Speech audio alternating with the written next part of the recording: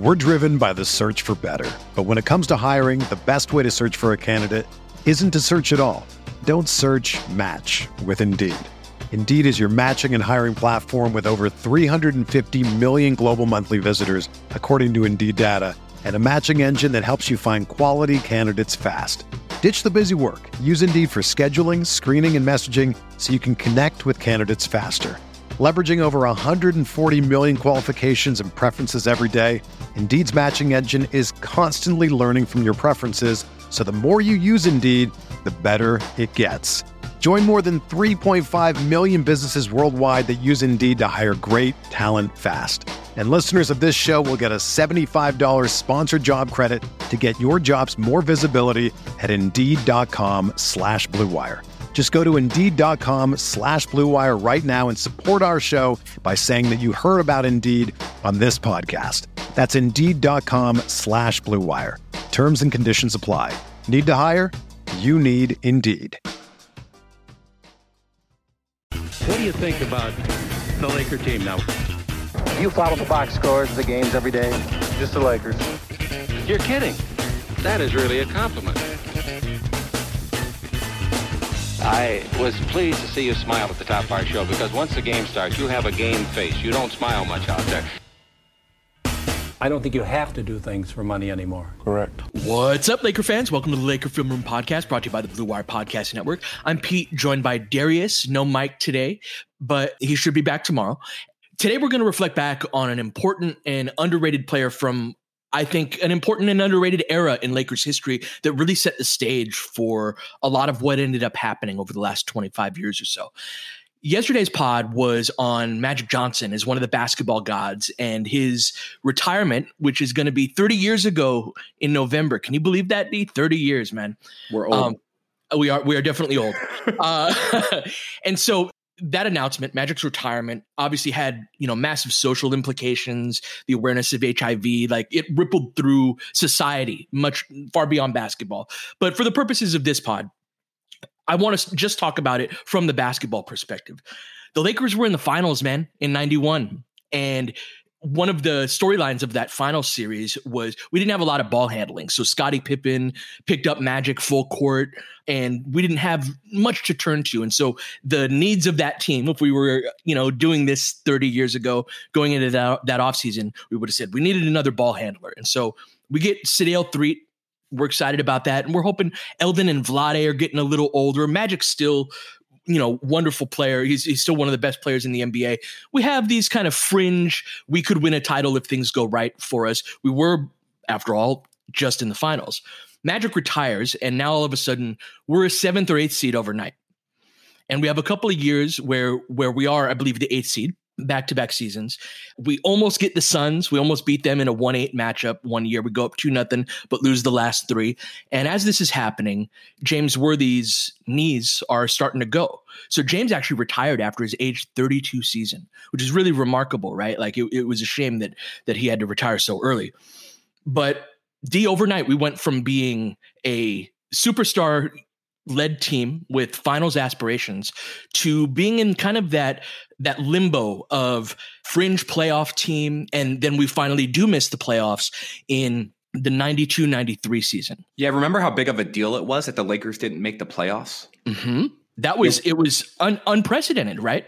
I think at that point it'd been, I don't know, man, 20 something seasons. Like, it had been a long during time. The Buss era. When I say unprecedented, I mean during the Buss era, yes. Right? Like Dr. Buss bought the team in 1979, and immediately we draft Magic Johnson. Immediately we win the NBA title. His first year, we are either on top or near it the entire tenure. But Magic's retirement changes that overnight. Yeah. Well, during the Magic Johnson pod, you had mentioned Magic and the Lakers went to 9 NBA finals in his 12 seasons as a player, and they won 5 championships, right? And so basically in the span of 12 years, they basically won a championship every other year, and were in the finals basically every year but 3. And even those 3 years, they were the favorites to get to the finals, at least to represent the Western Conference.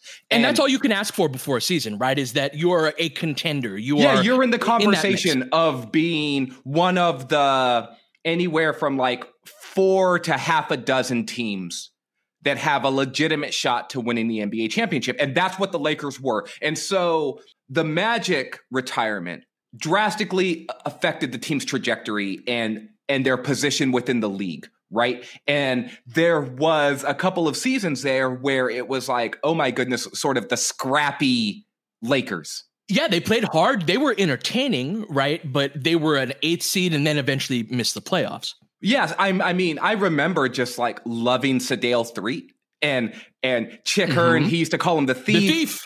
Right? Yep. Because he had these great hands and he would get on-ball steals a lot. And he had that great pull-up jumper driving left, like free throw line, 18-foot jumper. The like, Williams style, yep. Yeah, like that shot, that is basically the most analytic, unfriendly shot today, right? Like that's where Sedale Threatt ate, basically. And it was a really feel-good story for the Lakers to play as well as they did in the aftermath of Magic Johnson's retirement and for the reasons that Magic retired. But to go from that then to then them being out of the playoffs entirely, it was like otherworldly. Like your brain didn't even comprehend that the Lakers weren't going to make the playoffs, right? Like they're not one of the 8 best teams in the Western Conference. That seems unfathomable. That's right. And that's how we entered the 1994 season, we just missed the playoffs after 2 previous years where we were not a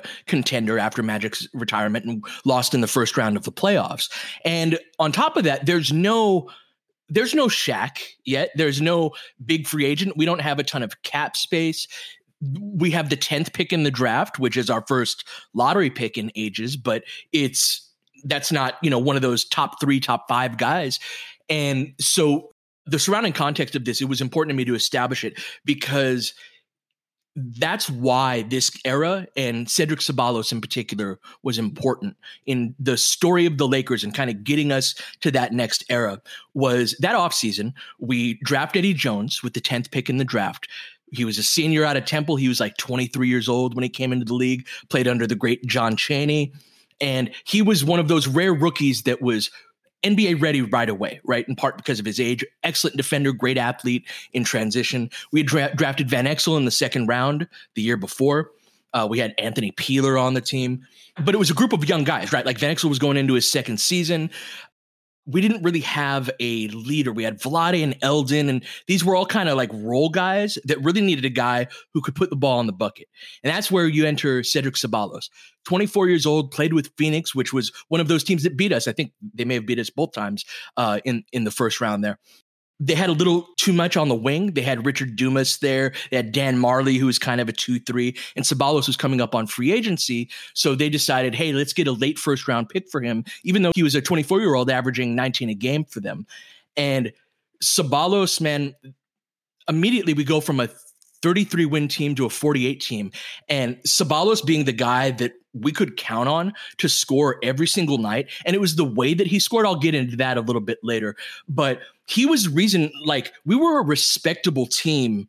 We were a respectable team overnight in a way that didn't seem possible going into that offseason, just having the 10th pick and not really having cap space. But these 2 years, the Lake Show years, to me, were what put us in the position to sign Shaq. That's right. Put us in the position to enter that next era. So anyway, I'd love to reminisce with you on Ceballos and that era. No, I think you nailed it in terms of, and this is what Jerry West did, right? And so Ceballos is sort of the forward version of grabbing Sedale Threatt. Now, Threatt was older, right, when he got him, but it was, West had this uncanny ability to both target talent in the draft, but also have a good pro personnel scouting eye.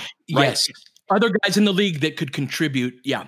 And so, like, if you're an NFL guy, there are pro personnel scouts, right? And there are, like, college scouts. And those guys don't always mix. They have a specialty. And West was a guy who always seemed to be able to grab another veteran that might be undervalued some or wasn't necessarily in the right role with another team And he would try to pluck that guy and bring him to the Lakers as a contributing player. Who are some other guys? Just a couple other names that you could think of that fit that bill. Well, I think so. Mitch Kupchak did this well too, right? But Mitch came up as his right-hand man for a long time. Like a Jerry West, right? And so I remember, for example, and these are later, so these are after Jerry West, but like Trevor Ariza was like that the first time. Right. And actually, even Mitch Kupchak, it's funny you brought him up. I thought you were going to bring him up as a player because he was an early 80s acquisition that totally fit that mold. Well, and later Michael Thompson, Orlando Woolridge, these are guys. I mean, Jamal Wilkes, like Bob McAdoo, like later end of like of his career. West had that golden touch, obviously, right? And it's why he's one of the greatest general managers in the history of the NBA, right? Like he's probably right up there. If you want to say Red Auerbach is right there too, like whatever, right? But the logo, he stands alone.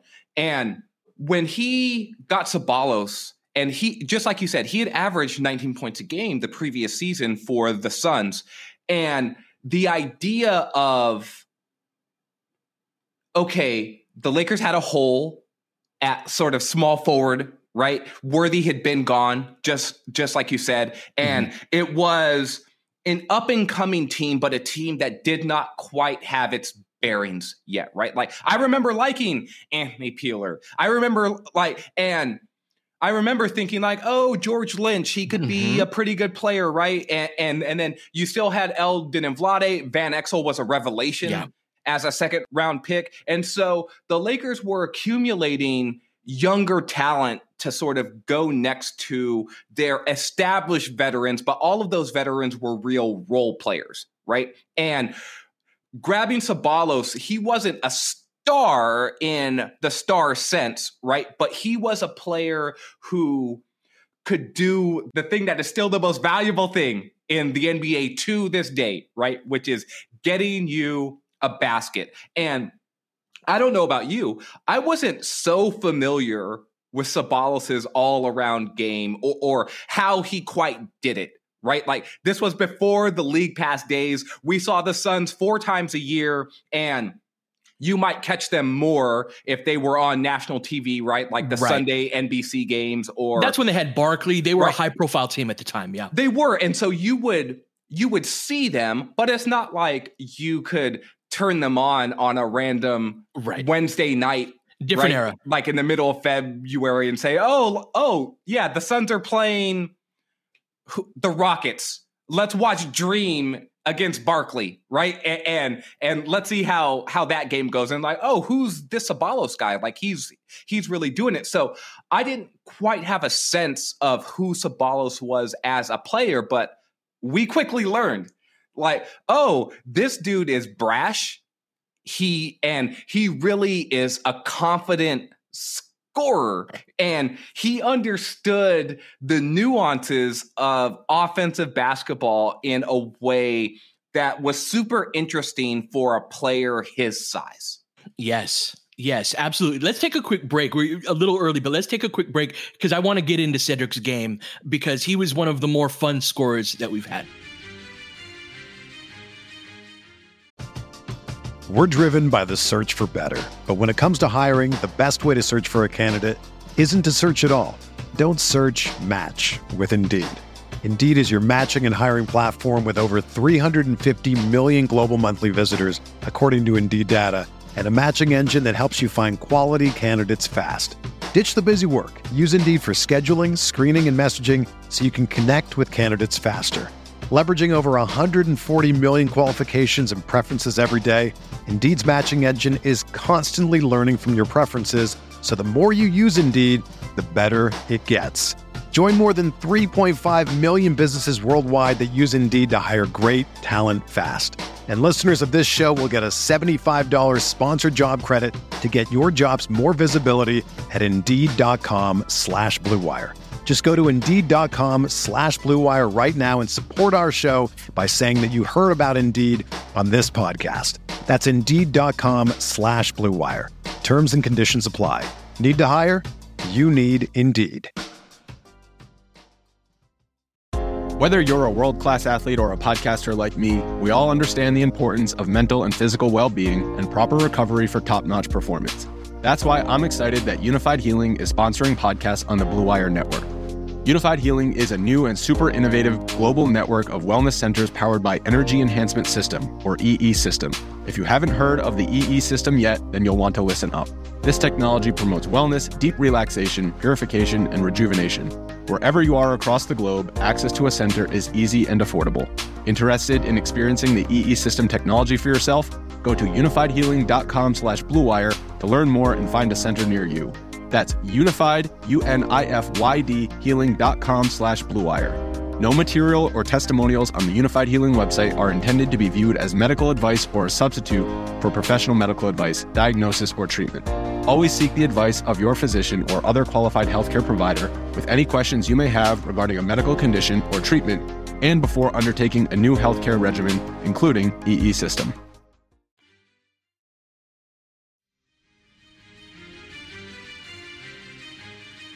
Do you remember for 2 years in the mid-90s, and this is when Cedric was on our team, the three-point line was shortened? You remember that little era, right? Where they moved it in. The league had gone more defensively oriented with the Knicks had a real impact on the league. The Pistons had won a couple of titles, and the NBA has always been a kind of a copycat league where the team that is prominent and on top, their style of play starts to really influence how other teams approach things. And so the league was trying to open things up, and they decided, we're going to move the line that's been 23 feet and 9 inches at its furthest points and then 22 in the corner. We're going to make it 22 all the way around. So that corner three, everywhere is a corner three. No one took advantage of that more than Cedric Ceballos did. Shot 40% from three immediately overnight after being like a high 20s, 30%. He was only a 30% three-point shooter for his career. But that added on top of, he was one of the most clever finishers around the basket I've ever seen. He used that space along the baseline. Kind of similar score to Trez is a guy that I could compare him to, where Anton Jameson comes to mind too, as sort of that guy who lives not in the restricted area, but not like out to the mid post, right? Like there's that in between area that a lot of players aren't comfortable living. It's like constantly living in floater range, and it's just right. like that's where you live, that's where you eat, and he was really good there. He was great there, and on those baseline, the thing I remember about him is the ability to use the baseline and that what is it, like a foot between the back of the backboard and the actual baseline, that space behind. And so he would sweep along the baseline, wouldn't step out of bounds. Van Exel would find him on that cut. And he was so good, D, at leaning back. And when you're a scorer in that position, you're under the basket. So you actually have to move backward to get into position to actually put the ball in the hoop. You've also got a big man trying to block your shot. And so all of the angles, the ability to make layups where you're kind of shooting it high up off the top, and so that it just kind of glances off of the backboard, versus one where you're banking it lower off the backboard and you've got a little more velocity on it. Being able to do that with either hand while contorting, your legs going this way, your upper body going that way. Ceballos' ability to score in those situations meant that we didn't have to run a lot of plays for him. So he had a very democratic way of scoring where he didn't dominate the ball at all. Chick used to call him the garbage man because nobody would pick up more loose balls and just kind of like BS around the rim. Like, somehow the ball found Cedric Ceballos and now he's scored. Somehow the ball found Cedric Ceballos. Yeah, it's because Cedric Ceballos had a nose for the ball like a beagle, right? Like this dude was just always lurking. He was always lurking. He's like your homie. It's just like, oh, you got some French fries there? Oh, let me get a couple French fries. Right? Like he was one of those dudes, but he was like that with buckets, right? And so the comparison to Trez is apt to me in this way. Trez always had this great feel of how to find space, right? When you're in the restricted area or around the basket, it gets crowded really quickly. And your ability to navigate the wash, like they call that the wash in football, right? When you're like a linebacker and there's all these blocks going on around you and you've got to chase down the ball handler, you can get caught up in the wash and then suddenly the running back is out the other side and you're like, oh shit, now I'm behind the play.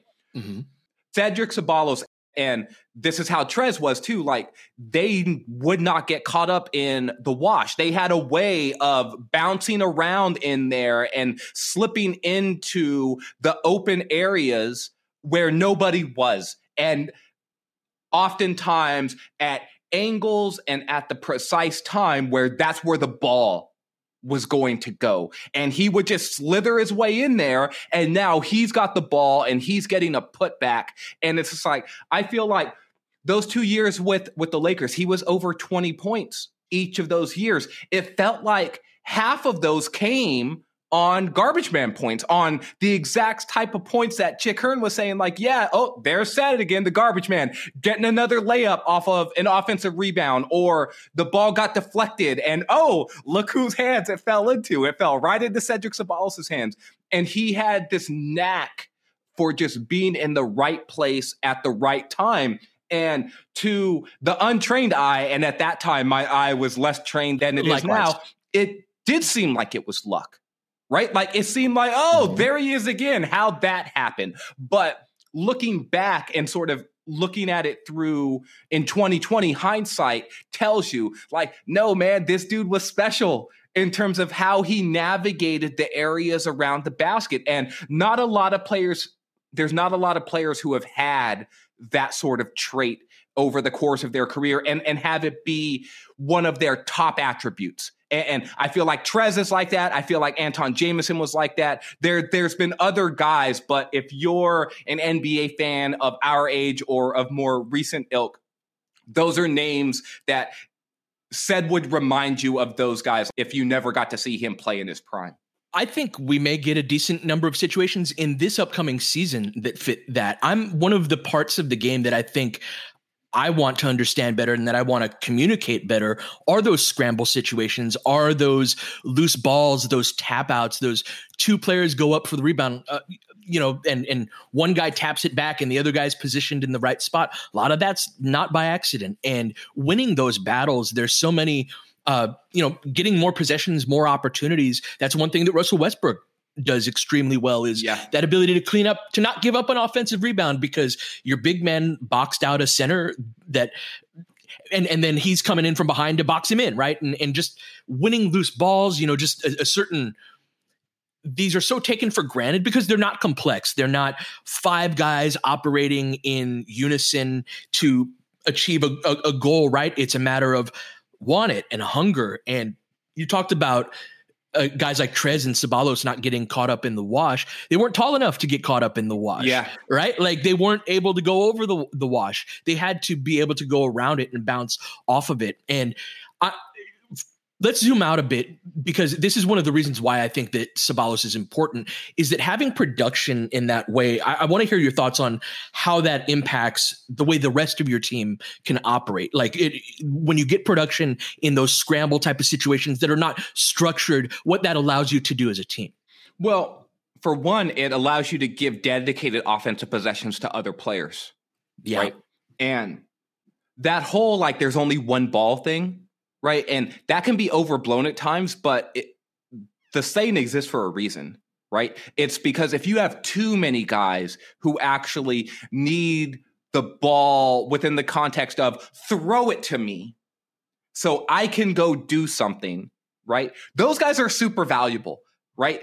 Those guys are the cream of the crop of the entire NBA, right? Yeah, they're also plentiful, right? That's how we all practice basketball and play basketball. And it's really only the cream of the crop that can justify throwing them the ball every single time. But the history of the league that's the history of the league. It's for sure. It's Michael Jordan. It's Kobe Bryant. It's Kevin Durant. It's LeBron James. Like, these dudes have the ball. We just talked about Magic Johnson. He's not getting you 17 assists because one of his teammates happened across the ball, right? Like, no, he had it And now I'm giving it to you in a place where you're going to score pretty easily. And that's how I get 17 assists or 20 assists in a game. And so there's certain types of players where you want to give those guys those opportunities, right? Like they need the ball in order to be able to do their thing. And the Lakers after Magic Johnson, and it's very conventional, and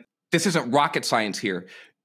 Every team that's going to go far into the playoffs needs one of those guys, right? Absolutely. And so the seeking out and trying to find one of those guys is at the top of the priority list for every team in the league. And so when we were talking about what the Lakers were trying to do, right, they were hopeful that Anthony Peeler could be a guy who could could this guy turn into Reggie Miller? Can we run him off of screens? Can we set pin downs for him? Can we run floppy action, right? It wasn't necessarily called that then, but this is the same type of stuff that they were doing. Like, could he be an even higher volume Byron Scott type of player, right? And people forget Byron led the Lakers in scoring one of those years that the Lakers won the championship. He was a very good NBA player. And so then when you get an Eddie Jones, it's sort of like the same thing. Like, oh, can this dude be a dynamic guy with the ball in his hands? Can he be a high-flying finisher? Can he be a Clyde Drexler type, maybe, right? And so you are seeking out these players. But in order to nurture them and still win, right? Because you can't give a bunch of possessions to guys who are too young and who don't know what they're doing. Magic Johnson's come around once every 50 years, right? So they're not ready at 20 years old. And so you can fill in, if you have a guy like Sabalos, right, who's getting you 20 points a game, really, you might run 5 or 6 plays for him an entire game. Right? Like, okay, we're going to get set a mid-post touch so that he can turn in face and try to beat you off of the dribble. We might run him off a couple of screens in order to get him the ball like on the move. But that was it. And so that ability to score, it allows you to say, all right, well, let's dedicate other possessions to the Van Exels, the Eddie Jones, the Anthony Peelers. Hey, let's give Eldon Campbell and Vlade a couple of post touches, right? Because Ced is going to eat in the way that he eats, and that's going to help us. It also allowed Vlade to facilitate from the top of the key. Yes. That was one of the interesting things about that team. We were one of the first teams with Vlade. Like Vlade, if you didn't watch his playing career, I'd probably characterize him as a poor man's Jokic. Like he contributed in similar areas and in similar ways, just not as well. He wasn't the player that Jokic is, but he was a really good passer, could shoot that jumper from the top of the key. This is before the thought process was, hey, take a step and a half back and make that count for 3 points. This is before that was really a thing, but that top of the key jumper was a big thing. And what that did is that was one of the first really effective inversions of an offense. I thought, that we saw how the game developed later where that's all the time. We were talking about delay actions with Marc Gasol the other day. There's a bunch of centers that facilitate from the top of the key. And so having a wing who can kind of sweep the baseline and score off the ball allowed for that further degree of ball dominance from not just our guards, but also our bigs. It's interesting too, because the illegal defense rules at the time really helped promote the idea of can a lot of bigs spaced to 20 feet. Right? They spaced in order to give other people opportunities to post, because a lot of times your post players were your small forwards and your centers, right? Like James Worthy posted a ton. A guy like Adrian Dantley and Mark Aguirre. And there were all of these sort of wings, guys that would be called wings during our era, during this era now. They were post players. Yeah, this isn't really a position that exists much anymore. Bonzi Wells, a little bit later than you were talking about these two guards, small forwards. Jimmy Butler is probably the archetype of that type of player in today's NBA. The illegal defense rules at the time, without it being complicated too much here, is if you did not have the ball on offense and you stood basically out by the 3-point line, your defender if you were above the break, your defender had to be above the free throw line in order to not be illegal. right? And if you were on the wing, he had to be outside the lane line, right? And so they didn't do it with 3 seconds. They did it with they would count and be like, okay, is he lurking a little bit too long? And so this meant that you couldn't double team before a guy had the ball. It had all of these ramifications. They also had kind of like an arm's distance rule, right? That's kind of how they measured it. Was if the defender wasn't within arm's distance ish, they were going to whistle that. And so a lot of bigs would space out there. Like AC Green used to space out there. Kurt Rambis used to space out there. They used to space in order to give James Worthy post-up opportunities or to give Kareem or Magic post-up opportunities, right? Mm-hmm. And so it wasn't though until Vlade, and there were other bigs who could do this, right? Like Bill Laimbeer did this for the Pistons, for example. But they would space and then you could play through them at the top of a key. And so Ced was not a classic post-up small forward, right? But he operated in those same areas of the floor. He just did it very differently. And so that symbiotic relationship that exists between a high post big man like a Vlade and a restricted area wing small forward type like Ced, those two allowed each other to sort of play to each other's strengths more often. And it did give the Lakers a different look than what you were going to get from a lot of teams during that era.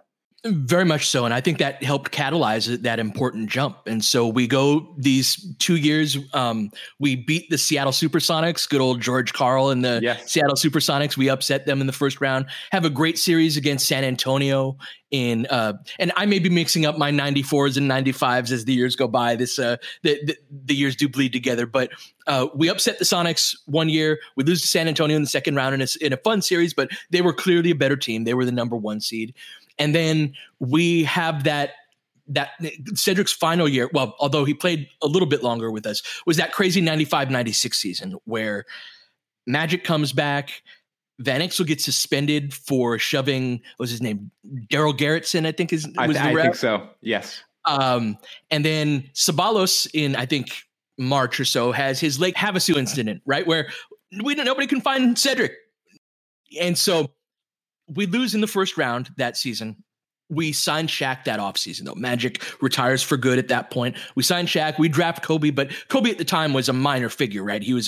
We were trying to win a championship, and he was 17 years old when we drafted him. So while he became a larger figure later, players like Van Exel and Eddie Jones, were higher up on the hierarchy there.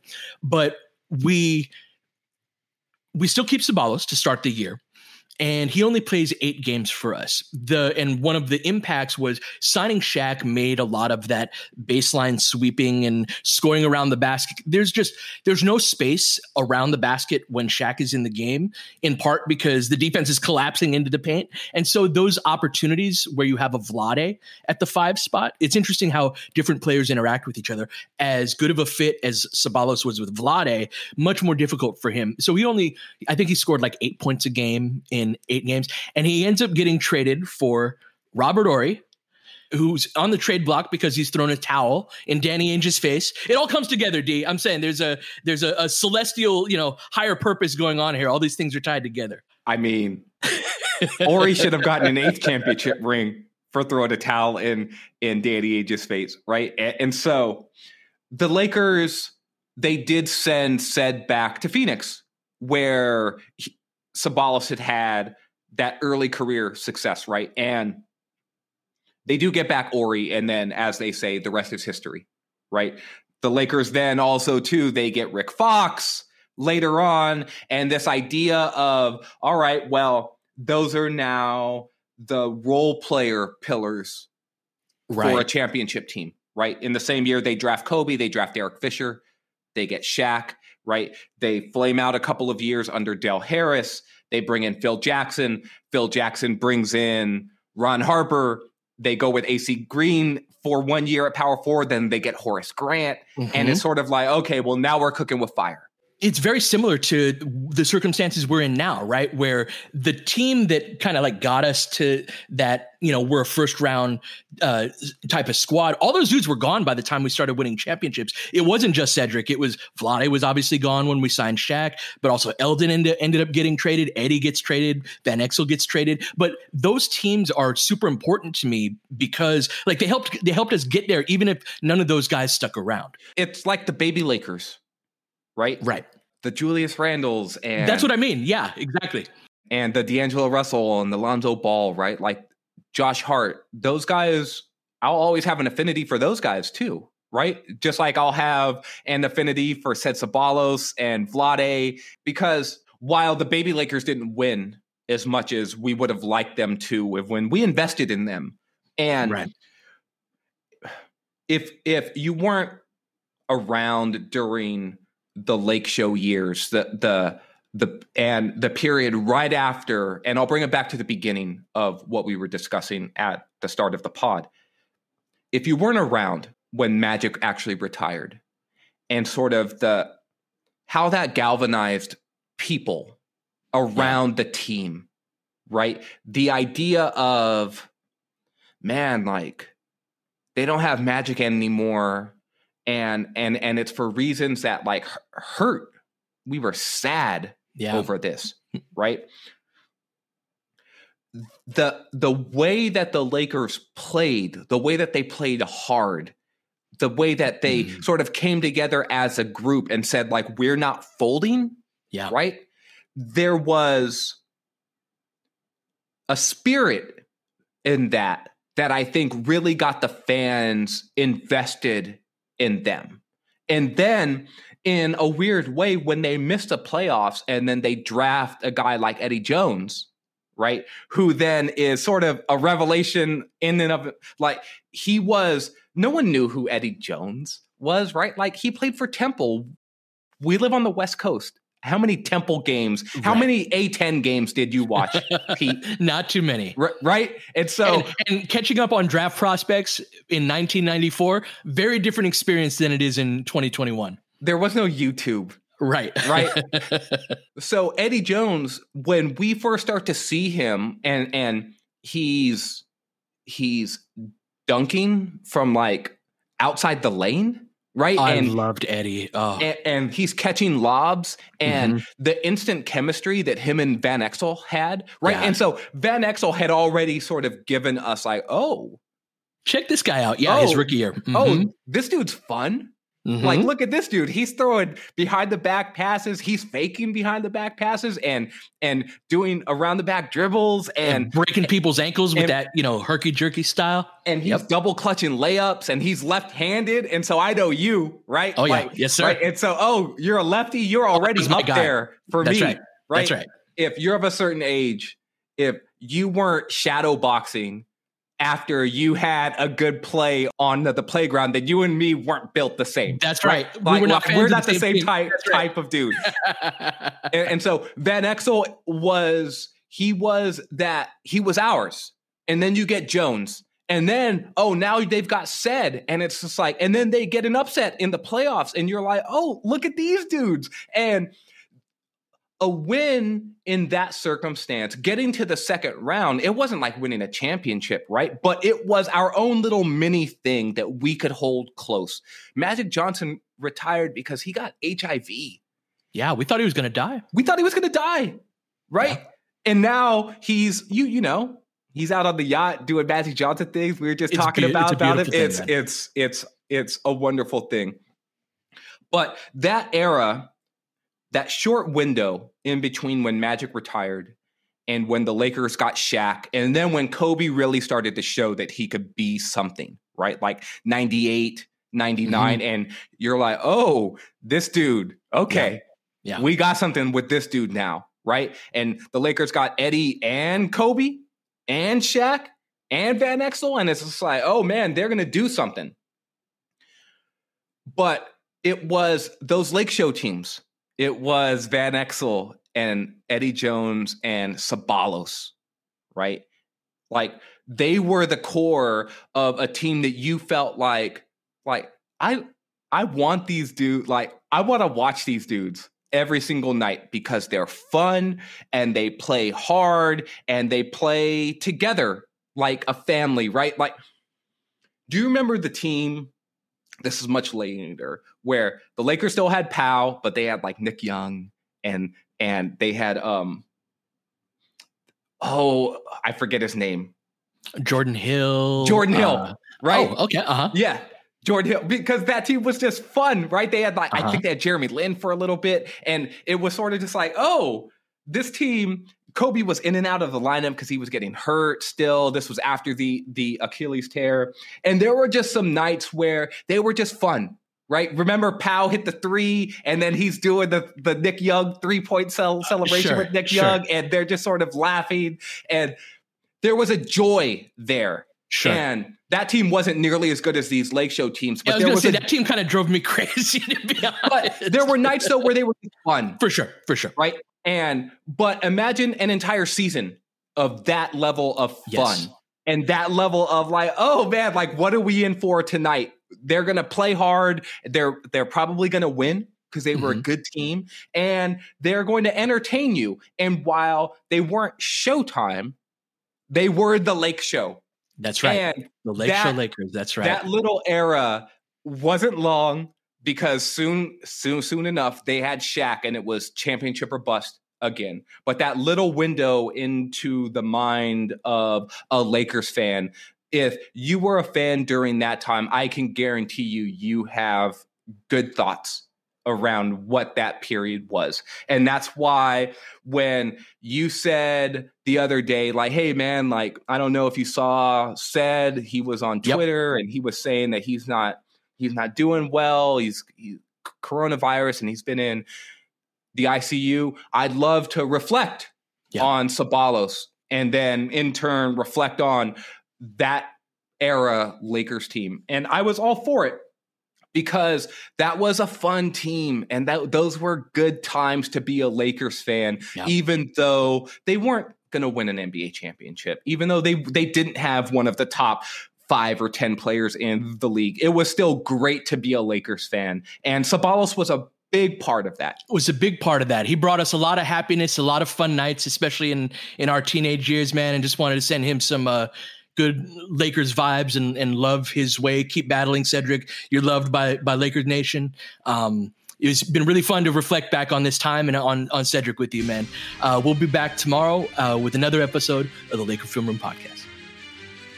James has got it in low to McHale. McHale wants to turn. He's double teamed. Just pass out in front. Broken up by Worthy. Tip to Magic. Worthy dies on his belly. Magic scores. There's Magic got it. Magic fires. Again, they will. Lakers win the game. The Lakers win the game. Rebound of Lonnie. 3 seconds left. Van Exel to win it. It's on the way. Good! Kobe Bryant, 48 points, 16 rebounds. Shaq with his 8th block shot that ties an NBA Finals record. A lot of Laker fans sticking around for this. You're seeing something that's very rare indeed. A Laker to get MVP chance in Boston. Of all places. Are you kidding me? Kobe, hard to believe. Are you kidding me? Unreal. Are you kidding me? Lakers looking to push. Bryant spinning in the lane. Back for Gasol. Pretty pass. And it's back to a 3-point game. Kobe Bryant picked up by Bell. There's the move. 2, 1. Listen. Unbelievable. For the victory. It's over. Shot clock now to 5. Bryant. Yes. And that was a little tap to Alvin Gentry. Add insult to injury, Kobe. I mean, what a shot. I mean, you can't defend that. Are you kidding me? 2.1 seconds remaining. Denver a foul to give. Jokic trying to disrupt Rondo. He puts it in. Here's Davis, 4-3 in the win. Oh, it's good! Anthony Davis has won it for the Lakers! James again. Oh, he hits another one. LeBron James putting together a closing quarter against the Nuggets. This historic 2020 NBA championship belongs to the Los Angeles Lakers.